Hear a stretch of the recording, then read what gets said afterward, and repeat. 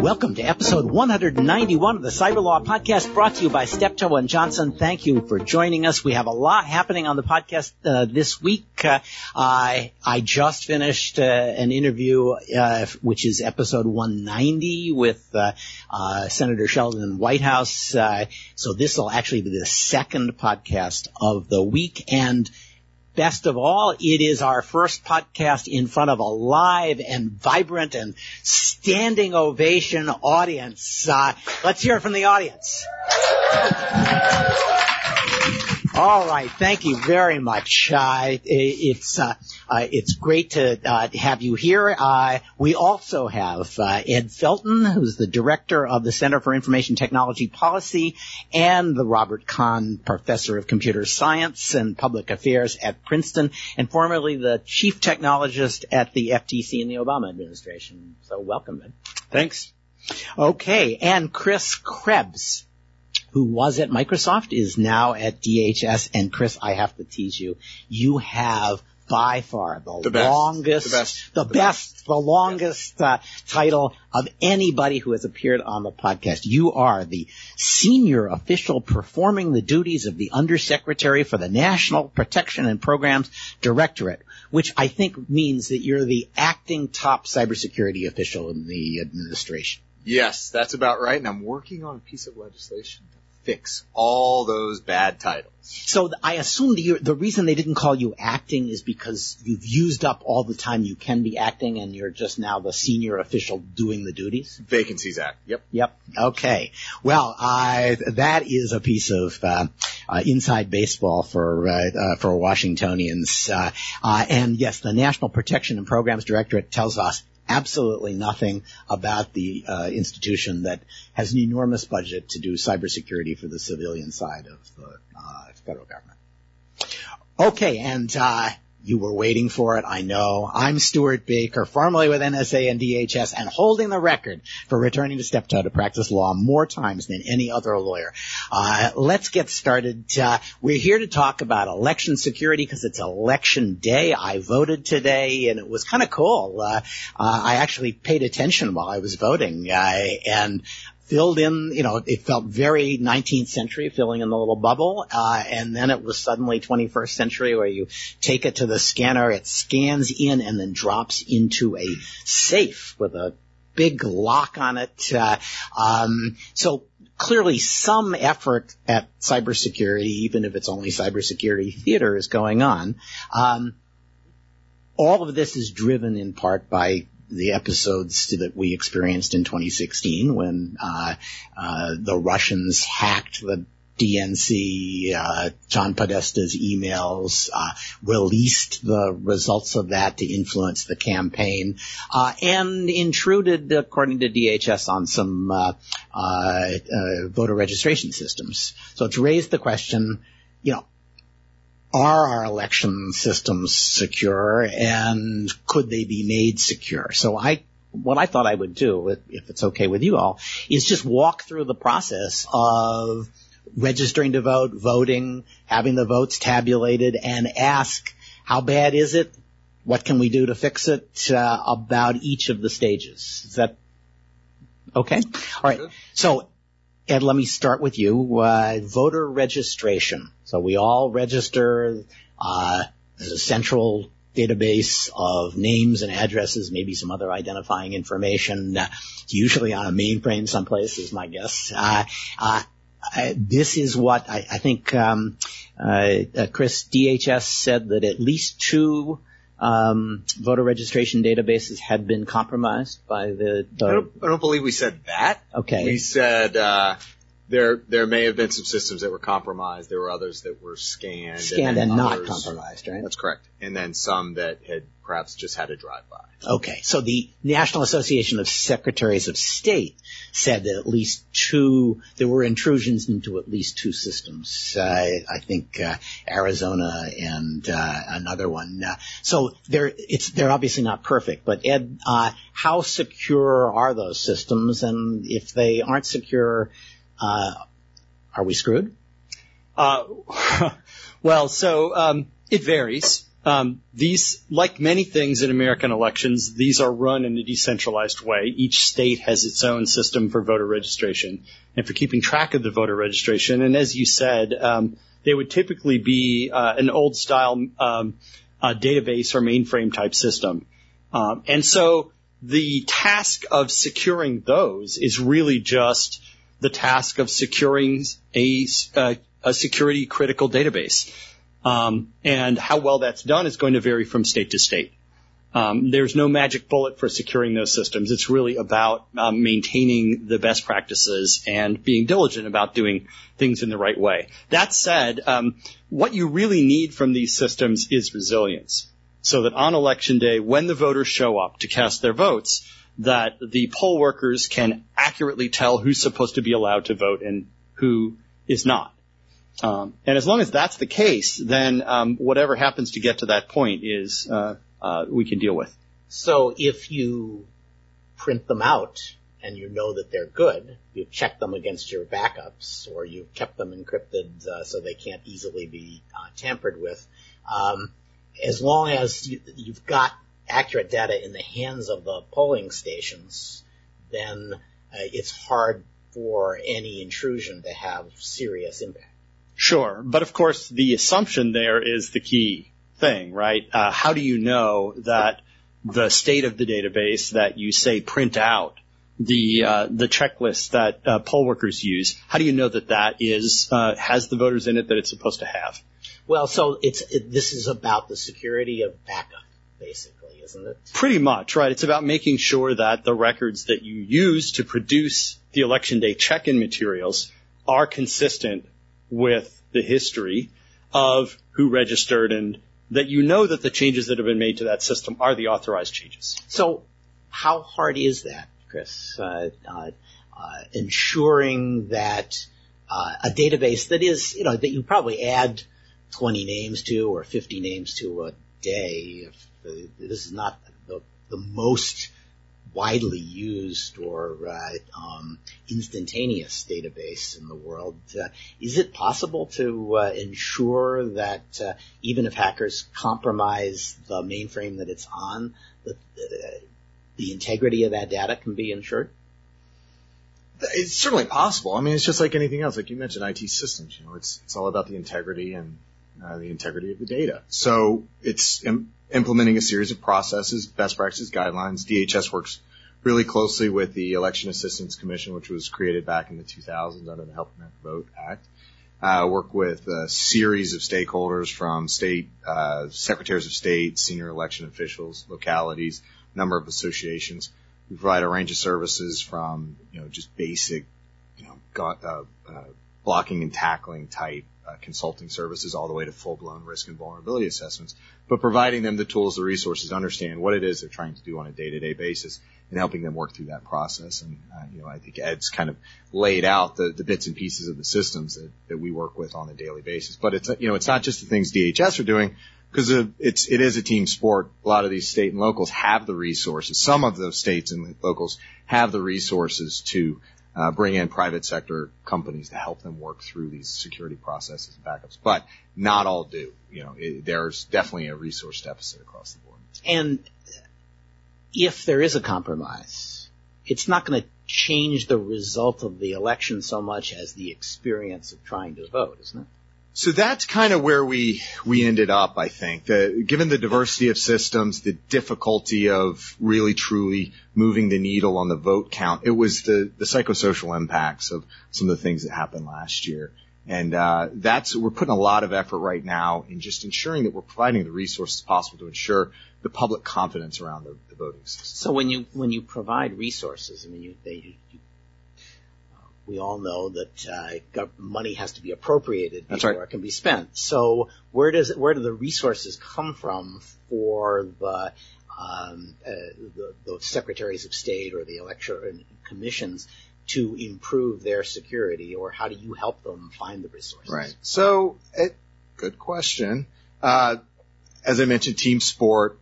Some states have resources already allocated and dedicated to managing these systems. Other cases that we're able to come in and provide some of those free government resources. And that's what the designation last year of election systems as critical infrastructure did. It allowed us to formally reprioritize our own efforts. We do have capabilities, cyber assessment teams that go out that traditionally, prior to the designation, really had been focused on federal assets, those high-value assets within the federal government, but also some of the private sector resources. So by designating critical infrastructure, election systems as critical infrastructure, we can then reprioritize, put them in some cases at the top of the heap, and then come out and help them. Now, that doesn't necessarily help get them to, okay, I need a new system. And that's where really kind of the rub is. Right now, there's not any sort of federal grant program similar to the state Homeland Security grant programs that you see FEMA manages, where you can go out and you can buy emergency responder resources. There's not an equivalent cybersecurity, whether it's just basic IT at a state level or election systems focused stuff. I think you could get half the country to declare the 2016 election as a natural disaster. Moving on. So the next piece here is, how do we pivot off of where we are now into more secure positions? Great example is, first off, the DEF CON report, I think that's like a national treasure what they did. So this is DEF CON, and I'll ask Ed to talk about this too. DEF CON set up what they called a voting village, and they put 25, 30 pieces of electoral IT equipment in the village and said, come on and hack it. And if I remember, everything got hacked or compromised in some fashion. Yes, that's right. And this was not really a surprise. There have been a lot of studies over the years of all kinds of different election day voting IT systems, and every single one has turned out not only to be compromisable, but actually generally to be not very well engineered for security, including very basic mistakes. Some of the stuff, and we can talk about the voting process, but at least one machine was compromised in a matter of minutes over the air. Sure. Right. And the attacker achieved complete control of the machine, could have changed the code, could have changed the votes. That's right. So let me give you an example of why that was such a valuable and well-publicized report. The Commonwealth of Virginia immediately decertified systems based on that report. And the cascading effects, and here's where we get into the cost piece, the cascading effects are, as a result of the decertification, within the electoral boards across the Commonwealth of Virginia, you can't use that system. So then you have to go out and buy new systems. Okay, they likely had not made those capital investments. So what do? I live in Alexandria. City of Alexandria went out and bought $500,000 worth of equipment for today's election. There are over 1,300 electoral boards in the Commonwealth of Virginia. You do the math. I suck at math, but you can do it. You can figure out it's a lot of money. That's one state, 50 states, 7 commonwealths, or 7 territories and commonwealths. We're talking about a huge amount of money, and if we're just doing straight line replacing, pole to pole effectively, equipment to equipment, that's a ton of money. So we got to be thinking through some of the innovative solutions, and it's an acquisition. Ohio and Rhode Island have done some really interesting economies of scale purchasing. State of Colorado is looking at some interesting ways of shared service modeling for electoral systems. So there's a full recognition of the problem across the country, and embracing it and recognize that, hey, we've got a lot of work to do, but if we work at it together, I think we can make some progress. Let me push on that. Okay. How hard is it? I filled in little bubbles. Yes, there was an optical scanner that counted it. I could have just dropped it into a ballot box, and at the end of the day, they could have pulled it out and gone through it and said, yeah, that's one for the Republican, one for the Democrat, and added it up without any fancy equipment at all. If they didn't have the money for fancy equipment, couldn't they just hire people who can count? Yeah, but I think what you really pointed at is the significance of a piece of paper. Right. And having that vote tallied there.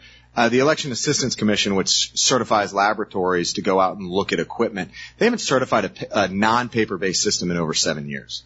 So the market and the technology, the vendor market, is trending into not just paper, but auditability. And it's that paper trail, the auditability that's most important. So, going forward, it's always going to be about paper. And there are a lot of countries that know this. Australia, they're all over it. They've got the paper thing down pat. So, Ed, you agree? Paper's the solution? Absolutely. Paper at least is part of the solution. The key is that there is a paper record that the voter has seen, which is retained by election officials. Right. So that way, if there's any doubt or dispute about what happened, you can open the box, dump the paper on the table, and count it, because we know that those are records that the voters saw. The fundamental problem with voting in a fully electronic way is that there's not a good way to know that what's recorded in the machine has any correspondence to what the voter actually did.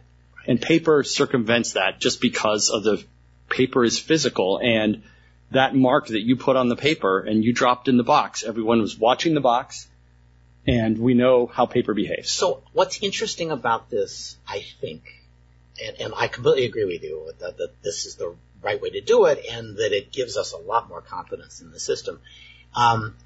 This is the first time that we have digitized a process, thought about the cybersecurity issue of it, and said, to hell with that.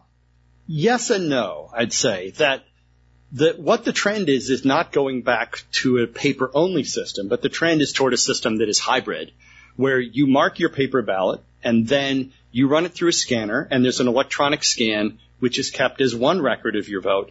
And then that paper ballot falls into, in your case, a safe or an old-school ballot box in some other cases, and that's kept as a redundant record. And the redundancy between the paper and electronic record, the ability to do a statistical audit post-election to verify the consistency of those records, and the fact that those redundant records have face different threat models and different failure modes, that gives you a system that's stronger than either paper or electronic would be allowed. Fair enough, because so retaining the electronic worry, as we see is beneficial. Third world countries, they'll just steal the ballot box.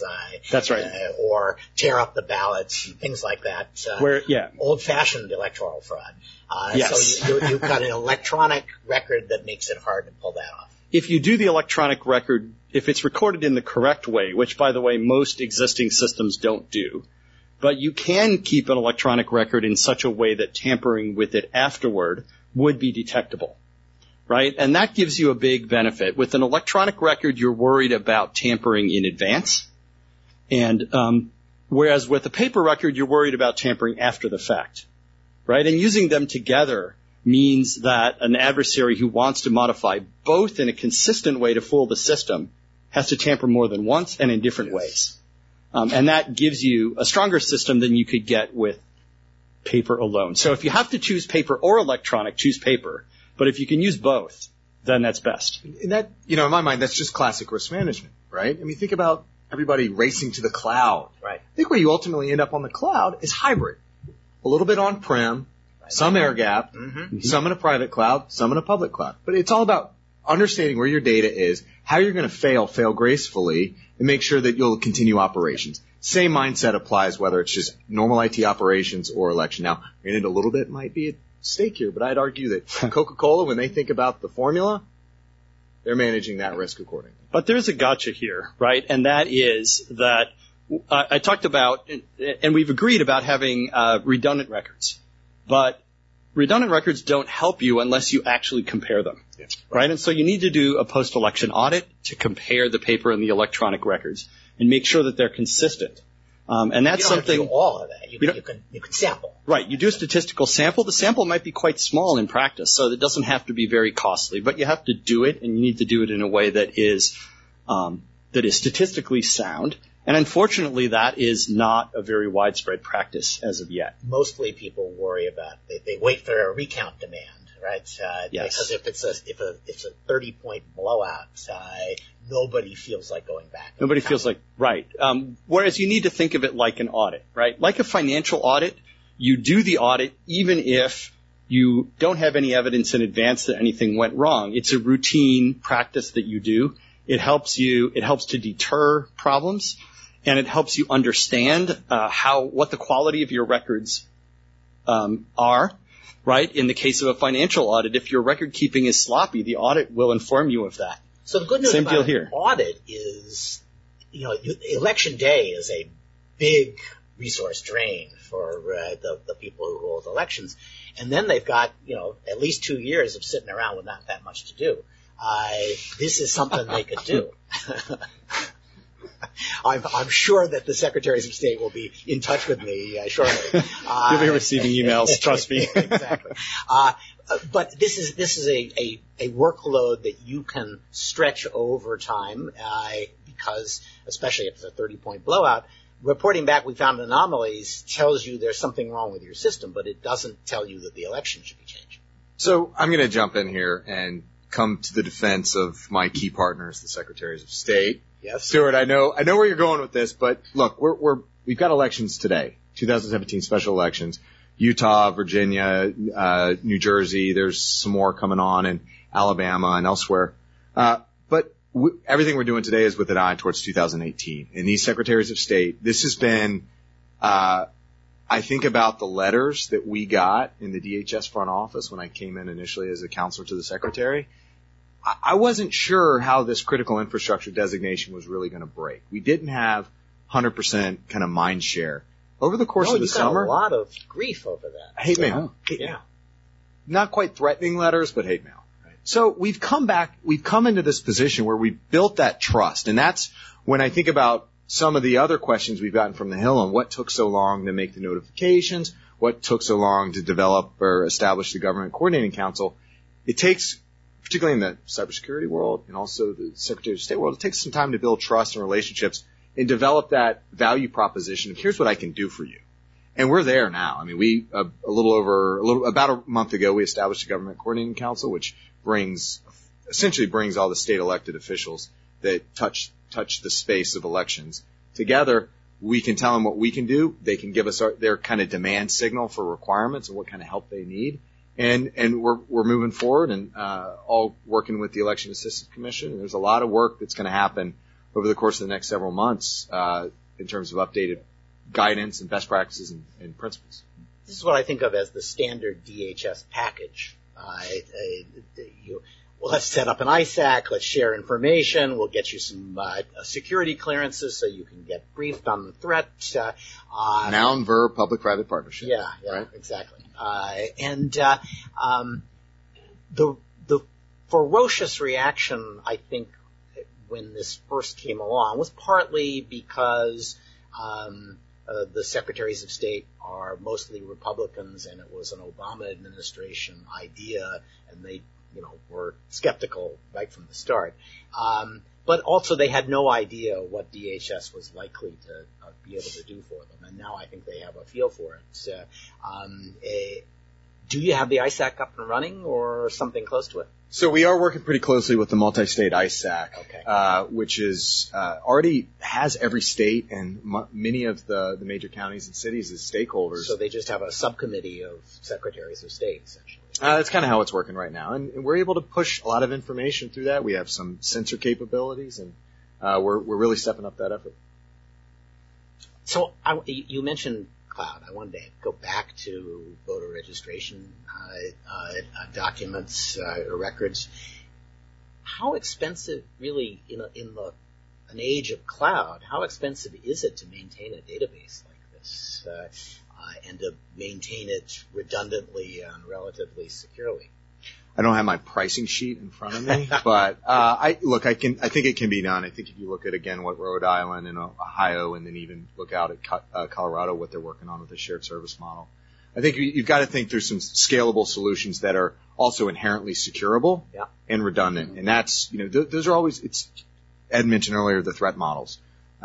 It can be done. It's going to cost a little bit more from a security perspective, but as a federal government, we need to think about what we can do to help kind of bolster those efforts. So I'm feeling surprisingly good about the ability to secure the basic vote, to make sure that voting registration records aren't so screwed up that we can't hold the election, and that we can catch people if they try to screw them up, and that the vote can be secured, again, assuming good faith on the part of people observing it, in a way that makes it highly unlikely anybody's going to tilt an election by hacking machines.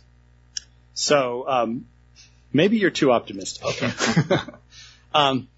So here are the reasons why we have a lot of unfinished business here. One is that the things that you said we can do and know how to do are not always the things that we do. Right. Right? There's a lot of things that we need to get right and get right consistently in order to secure voter registration databases. There's some upgrading. There's some places where states need to make sure they have the right personnel in place and they're taking getting maximum use from all the help they can get from DHS and others. In terms of election day equipment, we talked about what a good or ideal system would be like, but there's a disappointingly high fraction of U.S. voters, including in my own state of New Jersey, that use systems that are all electronic and that are not where they need to be from a security standpoint. New Jersey is, I looked at a map. New Jersey is like far and away one of the worst states. It's all electronic. There's not a lot of paper records, even of what the electronic magic boxes produce. It's almost like New Jersey politicians thought that maybe a little fraud wouldn't hurt. I wouldn't go that far. That is aggressive. That was aggressive, yes. I think in New Jersey the real issue is just money. That it would cost $40 to $50 million to replace all of these systems, and that the state, when in the unlikely event it found $40 to $50 million, would probably find something considered higher priority to spend it on.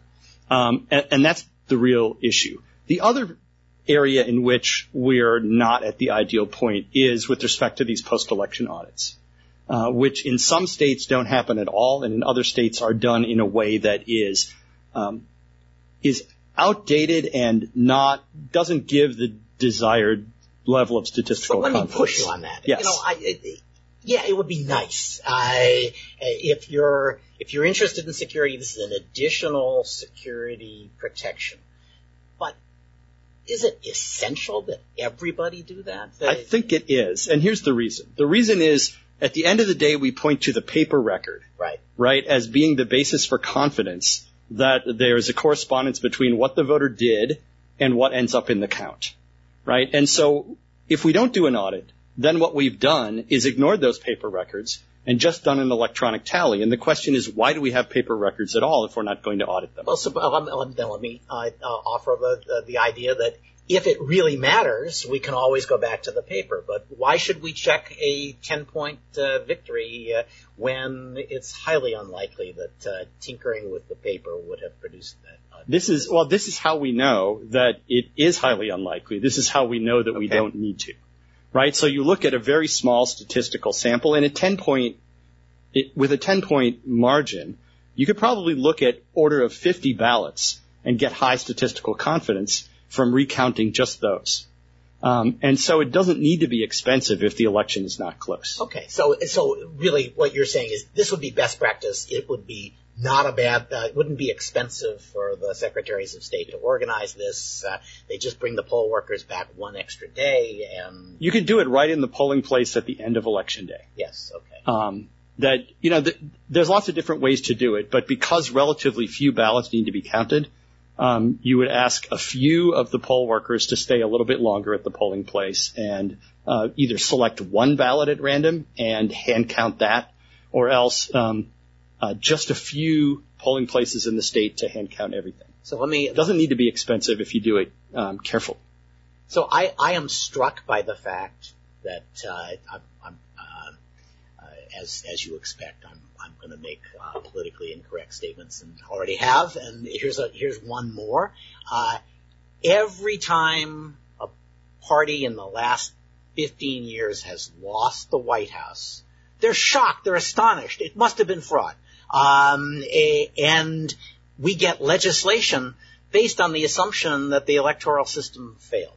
So hanging chads, it's outrageous, it's just astonishing. It's the hanging chads that cost Al Gore the election. Let's make sure we never have another hanging chad. So we pass the Help America Vote Act, and we give states all this money to go out and buy magic boxes that will never show us a hanging chad. In fact, they'll never be auditable. We'll just have to accept that the machine worked automagically.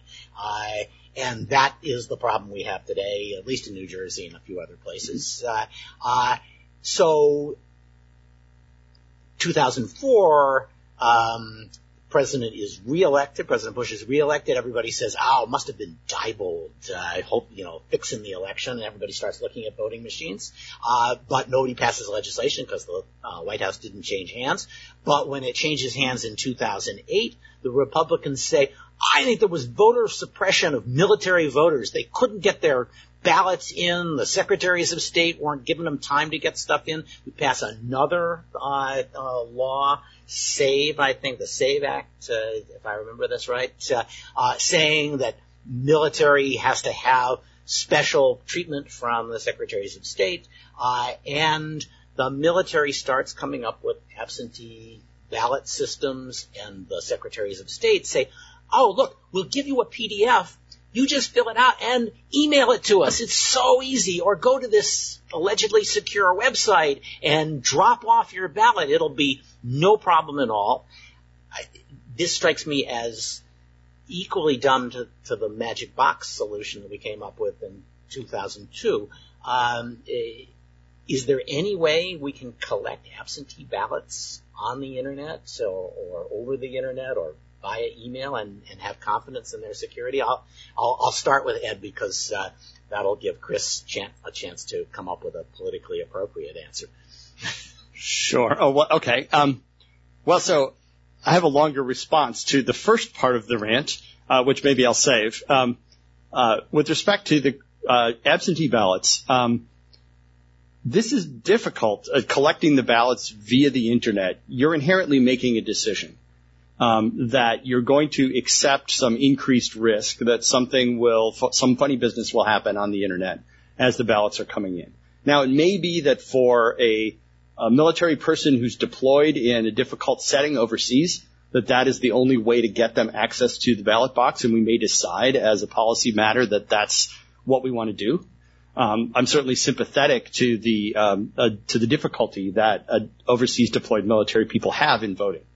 But the idea that we would make that available to everyone as a matter of course, I think is much more problematic. We need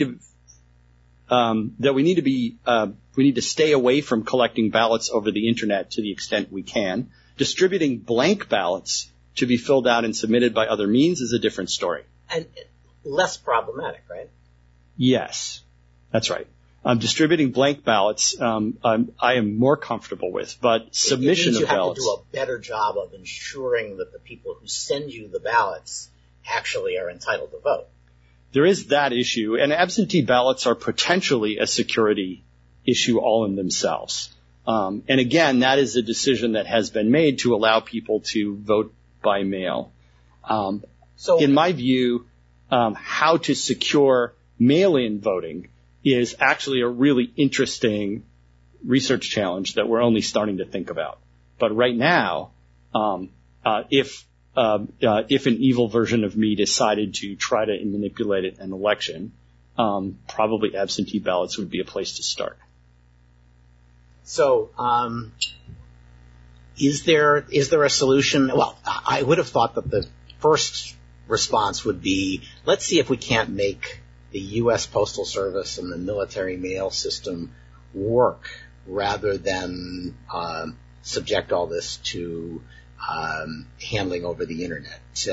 Is that the solution, or am I being too simple?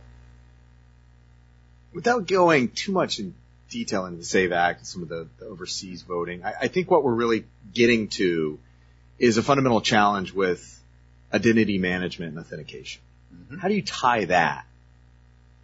If you don't have the multiple factors to authenticate right in front of you, that's the biggest challenge for expanding it beyond SAVE and expanding it beyond overseas voting.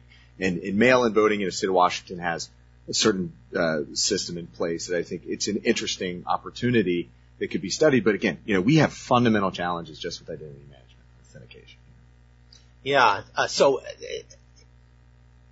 Ed, I'm gathering that you think maybe we've gone too fast to even mail-in ballots for places like, I guess, Colorado, Oregon, Washington.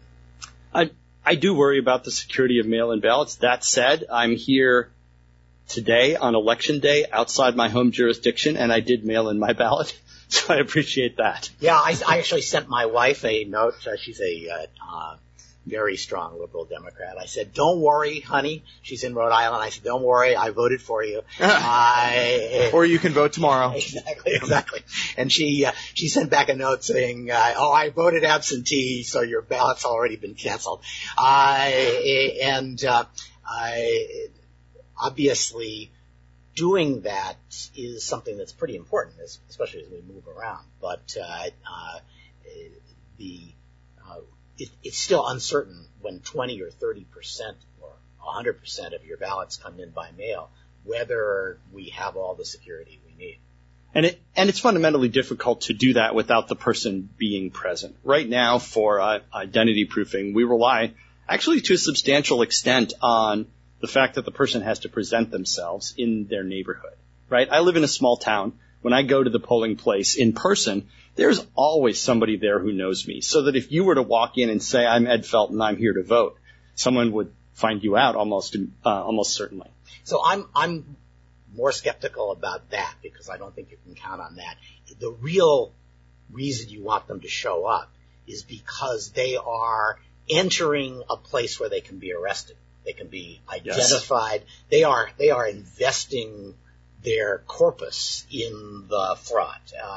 And it's a whole lot easier just to drop something in the mail than to show up and run the risk of being arrested. I want to pull on that for a second, though, because what you've identified is the significance of physical presence and access to a machine. So you think back to the DEF CON report, and there are a number of those machines that require physical access to get to the USB ports or manipulate. So it's an interesting thing, the investment of physical into the fraud activities it's a big deal. It's a big hurdle to overcome. I agree with you. I think the idea that people are going to be sitting there plugging USB keys into their their magic boxes in New Jersey, at least, it strikes me as implausible because you don't know you can get away with that. And to assume it scales beyond that one precinct. Right. Yeah. Okay. Well, so this is not a national security crisis. It's not Kim Jong-un. We can solve this problem. I think, and I guess that comes back to the question. There's legislation being proposed to say DHS ought to tell each state where its biggest vulnerabilities are and suggest ways to come up with a plan to address those, and then the EAC can write checks for that. Now, you got to find the money, but the kind of estimates I'm seeing, $1 billion, $2 billion, at a time when we've set aside $150 billion for a tax cut, $1 or $2 billion, it'd be hard to find, but it's not impossible to find. Ed, because you are constrained by what the current policy of the administration is on spending that money. But Ed, I'll let you comment on whether $1 billion would fix this. I think $1 billion would go a long way.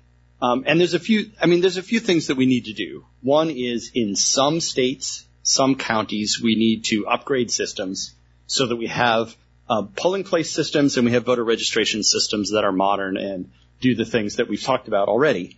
And then we need to make sure that we have the resources available to do the due diligence, to monitor the threats, and make sure that the people running those systems have the information they need to prepare them. And if it costs $1 billion or $2 billion, that's a good deal when you compare it to what the worst case would be. So I'll let you return to my earlier rant. Every time we've tried to do this, after the White House has changed hands, we've managed to screw things up. The White House has changed hands again. What do you know? The losers are sure that it's a flaw in the electoral system. How are we going to avoid screwing it up again? So here's I think the reason we're in this cycle, and that is that we aren't yet in a position where the election processes do what they need to do. What they need to do is not only tell us who the winner is, but also produce convincing evidence that that person really is the winner, right? And if we have systems that are more robust, if they have, let's say, a proper paper trail, proper audits, and all of those things, then we can have higher confidence that if our favorite candidate didn't win, it's because the voters weren't smart enough to support them, and not because someone stole the election. Somehow I'm envisioning, perhaps it's the academic flavor of that we're going to start getting election announcements that say the winner is the Democrat with a 98.4% confidence level. I'm not sure that the Republicans would be satisfied with that. Well, I think there's different ways to have the conversation, right? But at the end of the day, you do want to produce stronger evidence. If there are voting machines in some swing state that are known to be vulnerable, and it's known that it would not have been possible to detect tampering with those after the fact, then you're left with the lingering question. And the way to deal with that is to move toward a system where there actually is evidence, where you actually can check. And that's how I think we break that cycle. So rather than just changing policy in response to the post-election alarm, we could try improving policy. Okay. I'm a Republican. Call me naive. I'd be happy to say we just won't count New Jersey's votes until they shape up. All right. Chris, you can at least tell us, could DHS do the things that are being talked about, put aside finding the money, but could DHS sit down with each of the 56 election systems and analyze what they needed to do to achieve reasonable levels of security? So, the answer is, of course, given time, money, distance problems aside. And we are doing those things right now. We've got this range of options between actual advisory services, cyber hygiene, which is just a remote scanning capability, that risk and assessment. And there's a range of capabilities in between, including self-assessment capabilities. But you got to keep in mind, as I mentioned earlier, some states, some jurisdictions are competent enough to do this on their own. And they don't necessarily need DHS, where there is a backstop. There are others that just can't get there. And also, I mentioned it earlier, this is not just about election systems. This is a broader IT challenge, not just at the state and local level, but God knows at the federal level. So there's a lot of work ahead of us. We're on kind of the button for a lot of this work, and it's the challenge ahead of us. Well, this is always DHS's story. Every time they get halfway good at something, their set of responsibilities is vastly expanded, and their opportunities to fail are vastly expanded. And I say that with great affection, and as having failed many times in many of the responsibilities I was assigned. I was there. Yes. There you go. Oh, I'm sure everybody's got a story on that. Why don't we ask if there are questions in the audience? We can at least take a couple. I'm going to jump in here for a second because our mic for the question from the floor malfunctioned. Essentially, the question was, yes, you can have a backup for voter registration data, but if the data is corrupted, isn't there a real risk of serious delays and other problems at the polls that could have a big impact on the perception that the voting has been handled properly? Chaos at the polls is really the issue. Yeah. What do you think? Well, I think this gets to one of the core challenges here, which is the distinction between an attack that tries to modify the election result versus an attack that just tries to undermine the legitimacy of the election. Right? And I think one of the lessons from the 2016 cycle is that we should have been more afraid of legitimacy undermining attacks as opposed to the kind that modified the result. Because claims, either modifications to to voter registration databases, the chaos at the polls scenario, or just credible claims to have modified certain kinds of records or machines can have an effect on legitimacy.